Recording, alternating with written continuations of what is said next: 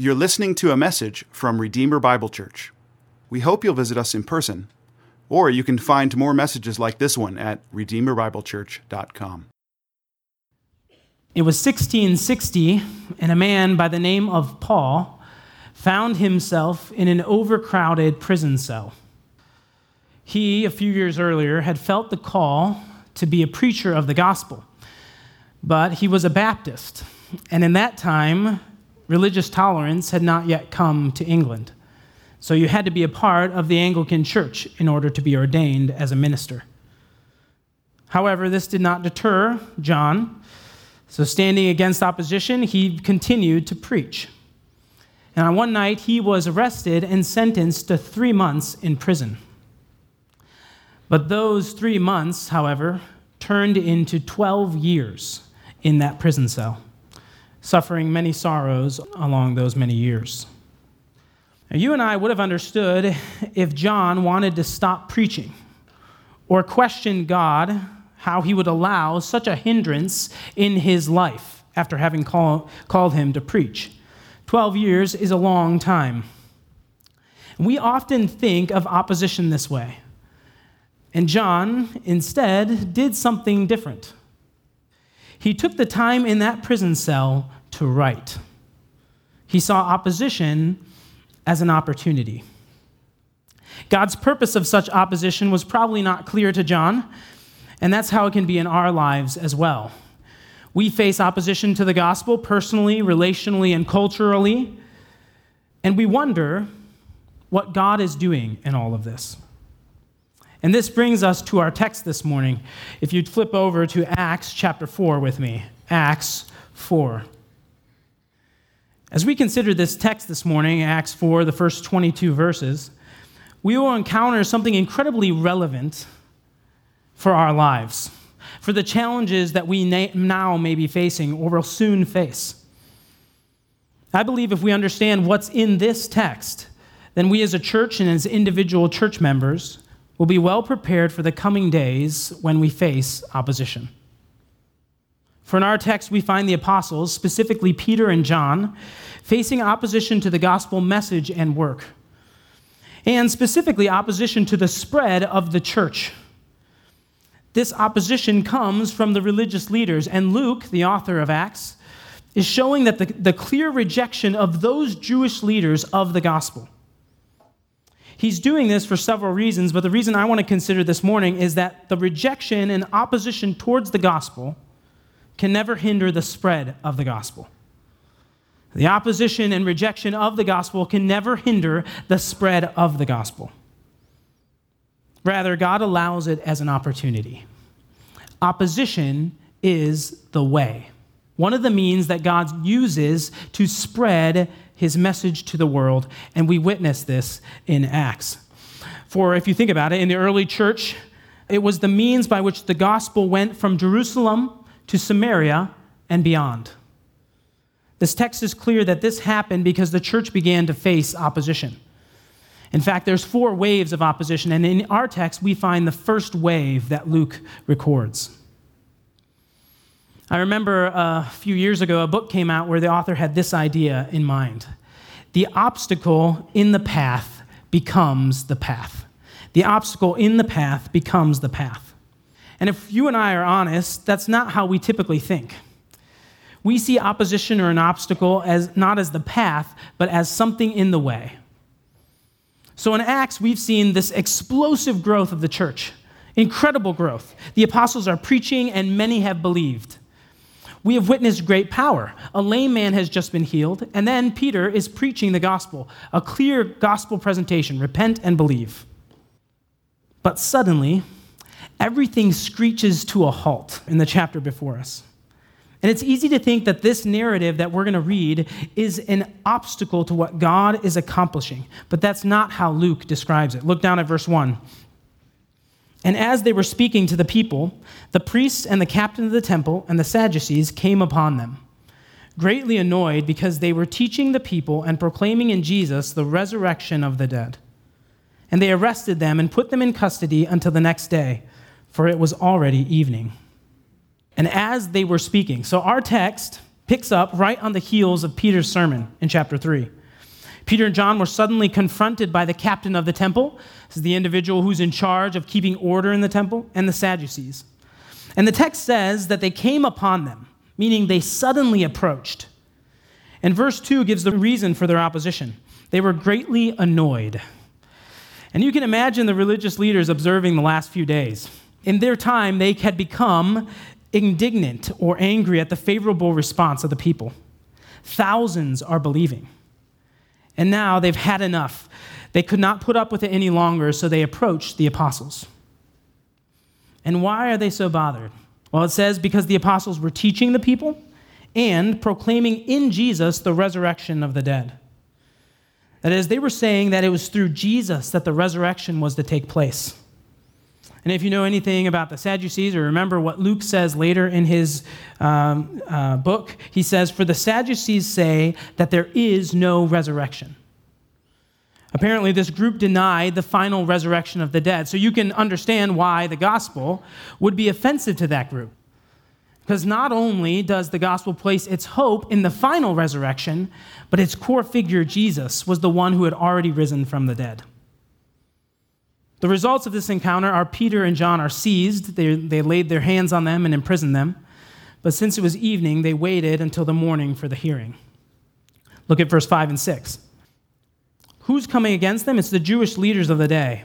Verse 5, on the next day, their rulers, that's the Sanhedrin, and the elders and scribes, or Pharisees, gathered together in Jerusalem. So here's significant. This is where the gospel was to first take hold, in Jerusalem. And so they meet opposition here in this city. Verse 6, with Annas the high priest and Caiaphas, he's the current high priest, and John and Alexander and all who are of the high priestly family. This family is the family that controlled the priesthood for the last few decades. So these details are important in Luke's narrative. They reveal that all the religious establishment came to this event. The same group that just recently condemned Jesus shows up against Peter and John. And remember the disagreements among these various groups, they're united in one purpose, stopping the preaching of the crucified Messiah. So Peter and John, you can just envision it, they're standing in their midst. That is, it's a half circle, and there they are standing in the middle. In the rest of the sermon, we're going to consider their response. 4 aspects of their response that help us see opposition as the way. Before we do that, I just want to consider 2 ideas. The first idea is what we're talking about is opposition to the gospel. Opposition to the gospel, not just suffering in general. That is, Peter and John were arrested because they were giving the message of the gospel clearly to those who would listen. The result is Satan brought opposition against them. And that should not be surprising to us. Jesus again and again spoke of those who would persecute you. In John 15, he says, "They persecuted me, they will also persecute you." So we should expect opposition as Christians. So perhaps you're here and you're already facing that opposition. You should be encouraged already this morning. For some of us, maybe we should consider another possibility.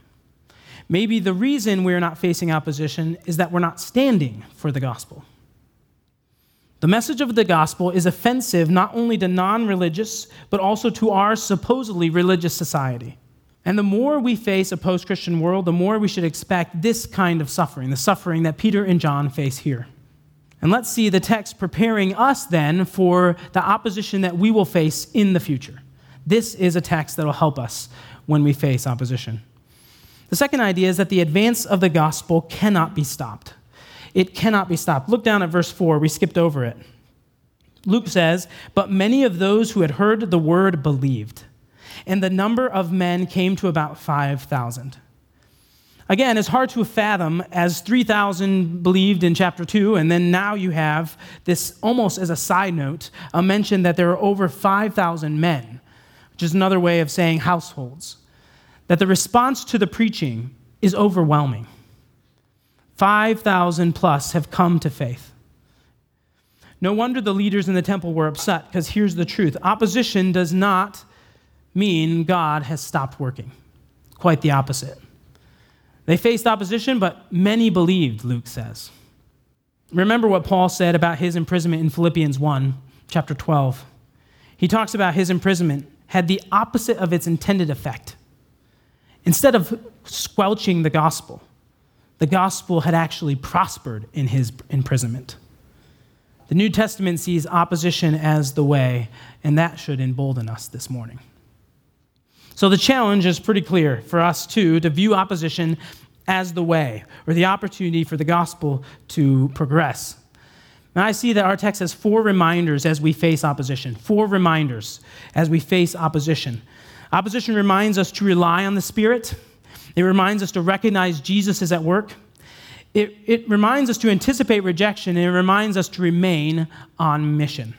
So let's reflect on the first one. Opposition to the gospel reminds us to rely on the Spirit. Look at verse 7.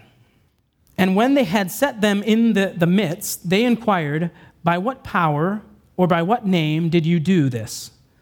Then Peter, filled with the Holy Spirit. So opposition is an opportunity for the Holy Spirit to guide us. How is Peter going to handle this situation? What does the text say? It says he's filled with the Spirit. Here we have a reminder that's the Spirit that gives Peter the answer to these religious leaders. He does not rely on his own strength. He is filled with the Spirit. This is a direct fulfillment of Jesus' words in the gospel. Listen to what Luke 12 says, verse 11 and 12. And when they bring you before the synagogues and the rulers and the authorities, do not be anxious about how you should defend yourself or what you should say, for the Holy Spirit will teach you in that very hour what you ought to say. So here before the rulers, the Holy Spirit guides Peter, teaching him what he ought to say. And we could say the Spirit speaks through Peter. The Holy Spirit temporarily enables him to sovereignly fulfill God's purposes, specifically testifying to Jesus. And that should, for us, eliminate much fear that we feel. Jesus says, don't be anxious. Why? Because the Holy Spirit will guide you when testifying, just like in this text, as we see with Peter. Think of Jesus' words in Matthew 10, 18 through 20. And you will be dragged before governors and kings for my sake, to bear witness before them and the Gentiles. When they deliver you over, do not be anxious how you are to speak or what you are to say. For what you are to say will be given to you in that hour. For it is not you who speak, but the Spirit of your Father speaking through you. So think regarding Peter. Think back. Perhaps he's standing there and his memory falls back to a few days earlier when Jesus stood before the same assembly. Would he meet the same fate that Jesus met? Crucified. Or think about how in just a few days earlier he had stood before a little girl and denied his Lord 3 times. How would he respond this time? Yet here he is standing with boldness, we'll see in a minute, and you could see how he was supplied with confidence. It's the presence of the Holy Spirit. This should encourage us because it doesn't necessarily matter then what your record is regarding standing for Christ. You may have failed to stand for him in certain situations, just like Peter.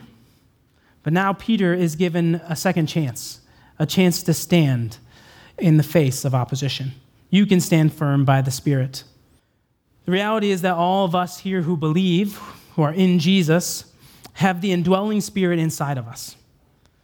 And so we can walk in the Spirit. We can listen to Jesus and his word, and we can live in community with others by the Spirit. So that means that we can live out our faith in front of our neighbors, our fellow students, our coworkers. So stay in the Scriptures and pray. Oh, Father, send your Spirit to help when we face opposition. And the truth here is you are not alone when you're facing opposition to the gospel. You're not alone. I remember growing up, we had this place right by our house where it was just this little wooded area, and there's a path that had to go right through. And I remember if you were by yourself, it was a pretty scary place to walk through as a kid. But it's amazing, it didn't matter who it was. If there was someone else with you, you didn't have any of those same fears. The truth is, you always have the Spirit with you. So no matter what you face, he's with you to guide you. So that's the first thing we find in our text, the reminder to rely on the Spirit. The second is to recognize that Jesus Christ is at work, that Jesus is at work. Peter answers the question that was asked at the end of verse 7 by saying this. Look down at the end of verse 7. By what power or by what name did you do this? He responds in the middle of verse 8. Rulers of the people and elders, if we are being examined today concerning a good deed done to a crippled man, by what means this man has been healed, let it be known to all of you and to all the people of Israel that by the name of Jesus Christ of Nazareth, whom you crucified, whom God raised from the dead, by him this man is standing before you well. This Jesus is the stone that was rejected by you, the builders, which has become the cornerstone. So it's here we find the core truth to settle us when we face opposition. And that is this, that Jesus is at work. The sign done the day before was done by Christ. By him, that is Jesus, the lame man is standing before you well. Let it be known. It's almost as if Peter responds sarcastically and then says, you know who is working. It's Jesus, the one that you just crucified. He is still working. It's Jesus who is the Messiah of Nazareth, who you crucified, this same group that condemned Jesus. You killed Jesus, but God raised him from the dead. This Jesus is alive and working among his people. And it's here that Peter quotes Psalm 118, verse 22, saying Jesus is the stone that the religious leaders rejected, and now he is the cornerstone. So what is Peter doing with this quote? Essentially, he's saying to them, you discarded Jesus. That is thinking that when you crucified Jesus, you beat him, humiliated him, killed him, that it would end with him. But even though you rejected this Jesus, God, through the resurrection, vindicated him, making him the foundation, the corner piece of a new temple. And that temple language here shows this is the way the temple's supposed to be. The temple is a place where real healing takes place. The temple of God's people, the church. And then he makes the statement in verse 12. There it is, look at it. And there is salvation in no one else. For there is no other name under heaven given among men by which we must be saved. It's necessary to come through Jesus. The exclusive way that anyone comes to God is through his son Jesus. Jesus is the only way. This statement is, in one sense, an invitation for the religious leaders to embrace the Savior. The name that just saved the lame man physically is the only name that can save anyone spiritually. Peter sees one man's physical salvation as a picture of spiritual salvation, offered to all in Christ. No other name under heaven. And the Bible makes this claim that Jesus is the only way of salvation, the exclusive way that one comes to God. And apparently the church, the early church, took these claims very seriously. And it makes sense, at least in this regard.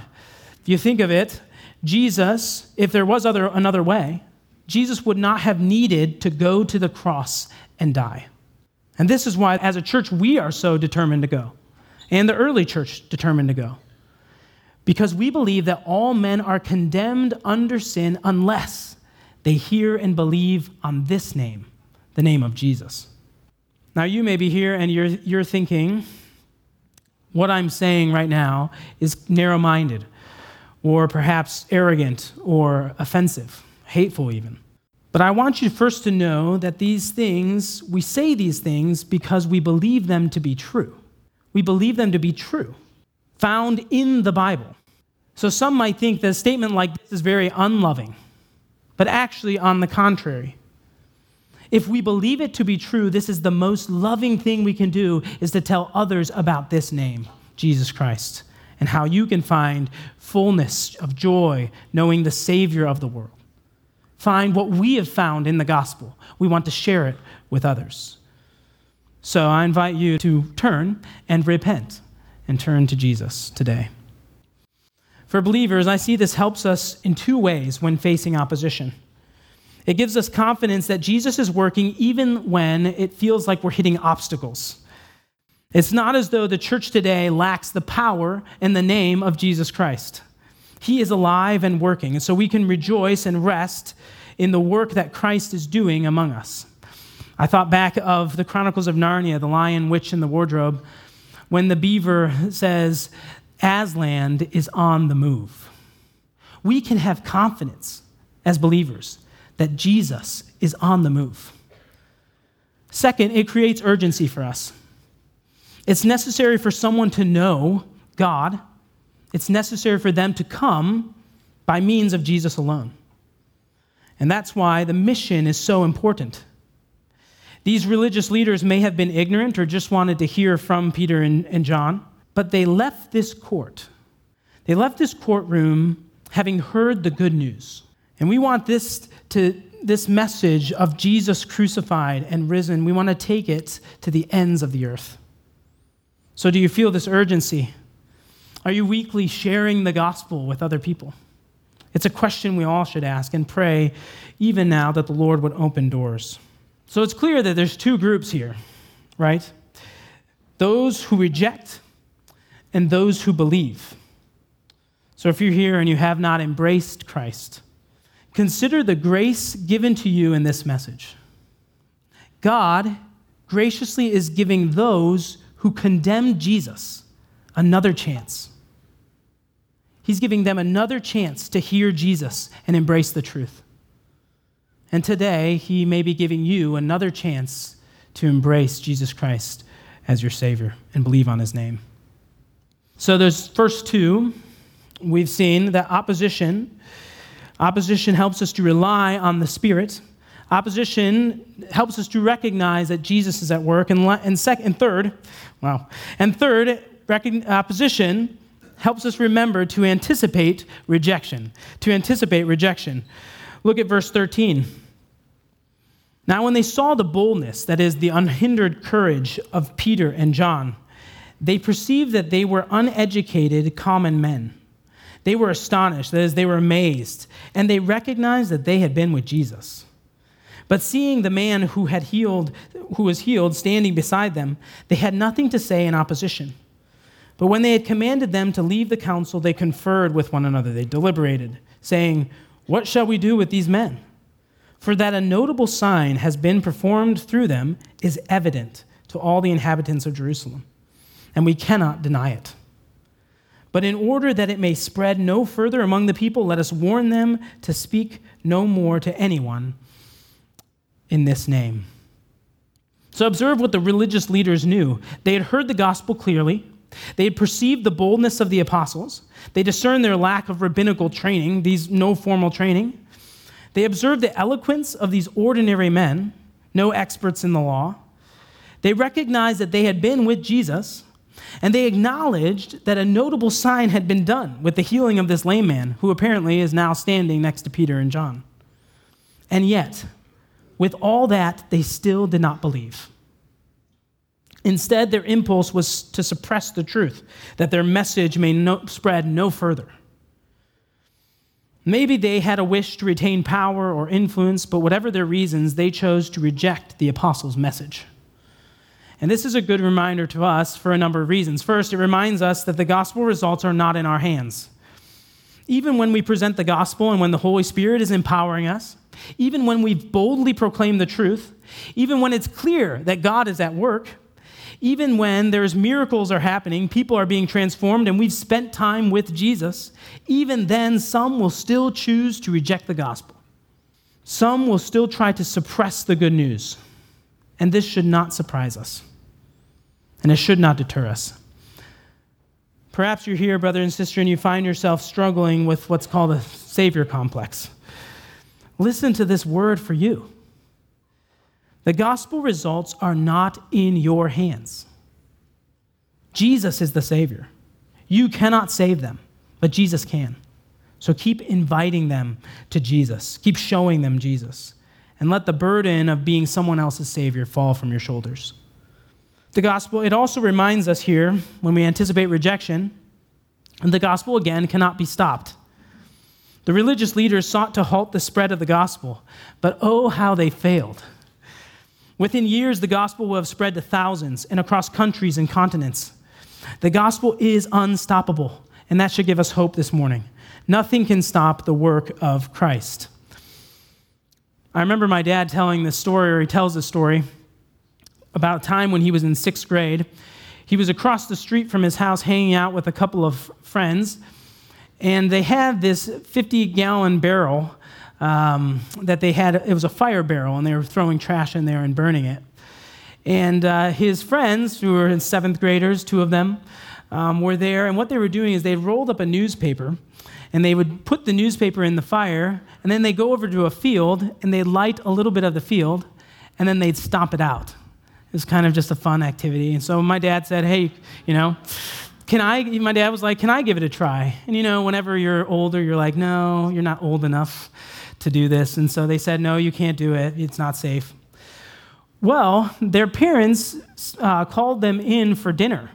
And so these 2 boys wander off, and there you have my dad standing there with a rolled up newspaper and this big fire barrel. So my dad says, it can't be that difficult. So he lights the newspaper and then lights the field, and it grows a little bit, and he stomps it out. He says, wow, this is a piece of cake. You know what I'm going to do? I'm going to show those guys. I'm going to let this fire grow. And so sure enough, he lights the fire and he lets it grow. The problem was when he went to stop, the fire didn't stomp out. Instead, sparks flew. And this field suddenly began to just engulf in flame. And it was way beyond, he tried to stomp it out, but it was way beyond his control. So now he had to figure out what to do. And like you would probably, he thought, I need to run. Well, he thought it'd be bad if he was running, to his house, and in the background, his dad and brothers were working on a car in the front yard or the front driveway. He thought it'd be bad if they look up and there's my dad running towards them with this huge flame in the background. So he had the genius idea to go around to the neighbor's house, cross the driveway, and then come from the backyard. So right as he's coming up from the backyard, his 2 brothers see the fire, and they suddenly say, we got to go help. So they grab shovels or rakes or whatever, and they go over to stop this fire. My grandpa, my dad's dad, just stood there, just looking at the fire. And he had heard my dad walk up, and he turned to my dad and he said, Jim, did you start that fire? And my dad says, how could I have started it? I came from the backyard. How could I start it? He's like, I didn't ask where you came from. I said, did you start that fire? For what my dad had failed to consider is that stomping around in a field that has flames leaves your clothes all singed and smell like smoke. So he didn't get away with that little trick. The thing I wanted to point out about that story is actually back to the flames. The flames illustrate how the gospel works. The more that my dad tried to stomp out the fire, the more it spread. And it's the exact same thing with the gospel. The more that those who seek to oppose the gospel try to stomp it out, to halt it, they're actually spreading it. And that's a truth that should encourage us whenever we face opposition. The last one is that this reminds us, when we anticipate rejection, that God can use anyone. God can use anyone. I love what they say. The power of Christ can work through you regardless of education or influence. These are common men. And yet God used those common men to spark the entire world with the gospel.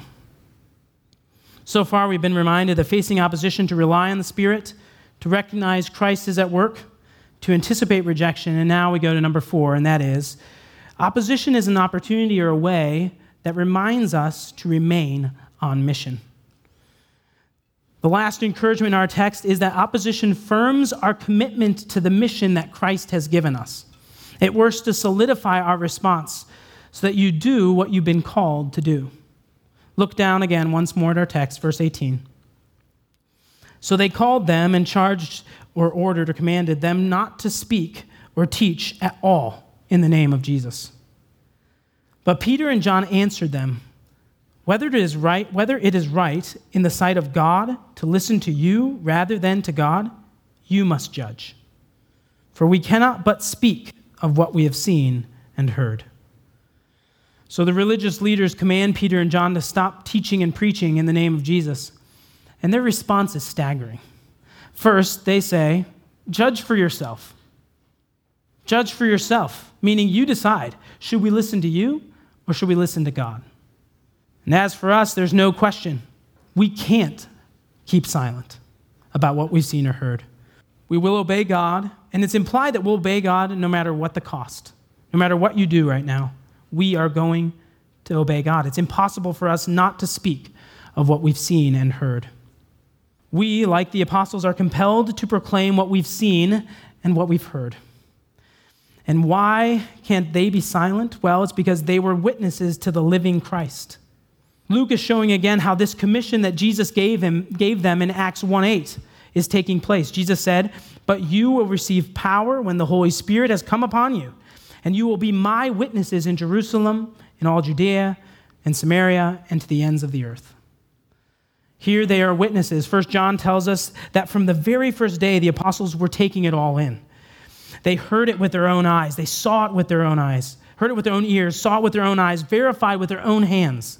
The word of life appeared right before their eyes. They saw it happen. And now the apostles were telling other people what they had witnessed. And this is what it was, that God himself took shape before us, lived a perfect life, and was crucified and rose from the dead. His heart began to beat again, and he can give life and salvation to all who call upon his name. And as it was written in Luke, and Jesus said to them, "Thus it is written that Christ should suffer, and on the third day rise from the dead, and that repentance for forgiveness of sins should be proclaimed in his name to all nations, beginning from Jerusalem. You are witnesses of these things." Here's the point for us. Opposition forces us to make a decision. It has a way of solidifying what really matters. It's like a diamond. It first begins as carbon. And when heat and pressure are applied, it's over the same time, it solidifies into a beautiful gem. Opposition acts like heat and pressure. It puts pressure on us and creates a stronger commitment to Christ. And this happens when we are forced to answer these kind of questions. Do we obey God or men? Do we fear men more than we fear God? Are we speaking of what we've seen or heard? And we reply that we cannot keep silent. Now, if we're honest, many things get in the way of our mission. Fear, pride, hurt. Some things that are good get in the way. Family, sports, job, money, trips, ease. Perhaps what we need is to take these to God and ask the question, what's distracting me? What's distracting us from the mission to take the gospel to the world? See, the mission of declaring the gospel to sinners is not complete. This morning we continue this mission, and it remains for us the same today as it was then. We are witnesses, and sometimes we complicate things, but really what our commission is this: to bear witness to what we've seen and heard, to tell others what's been done in Jesus, in our lives and here among us. To tell others what we've experienced, just like the early church did. And last, they threatened them further. And when they had further threatened them, they let them go, finding no way to punish them because of the people. Sounds a lot like when when they were trying to arrest Jesus. For all were glorifying God or praising God for what had happened.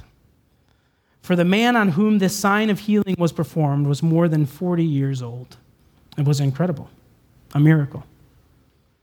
Altogether, we've seen opposition reminds us to rely on the Spirit, to recognize Jesus is at work, to anticipate rejection, and to remain on mission. Remembering these helps us, just like the apostles, to view opposition not as a detour or an obstacle, but as the way. Remember the preacher in the introduction named John? His full name was John Bunyan. And that imprisonment that went from 3 months to 12 years, that imprisonment was a time that he spent writing what became his most famous work, The Pilgrim's Progress. Outside of the Bible, no other English work has been so widely read for so long a period of time. It's considered one of the greatest works in the English language. It's been translated in over 200 other languages. This beautiful allegory has had a lasting impact on the world. So we could say that the opposition that Bunyan faced was God's way to have Bunyan impact millions with the truth of the gospel. Let's pray. Father, we know that, as Jesus said, just as they persecuted your son, so they will persecute us. And so we prepare our hearts this morning for opposition to the gospel. That if we face it, that we'll be ready to stand with the boldness that we see in Peter and John. And we've been reminded this morning of how to do that. And I pray that you would help us. Help us this morning stand strong for your Son. It's in his name that we pray. Amen.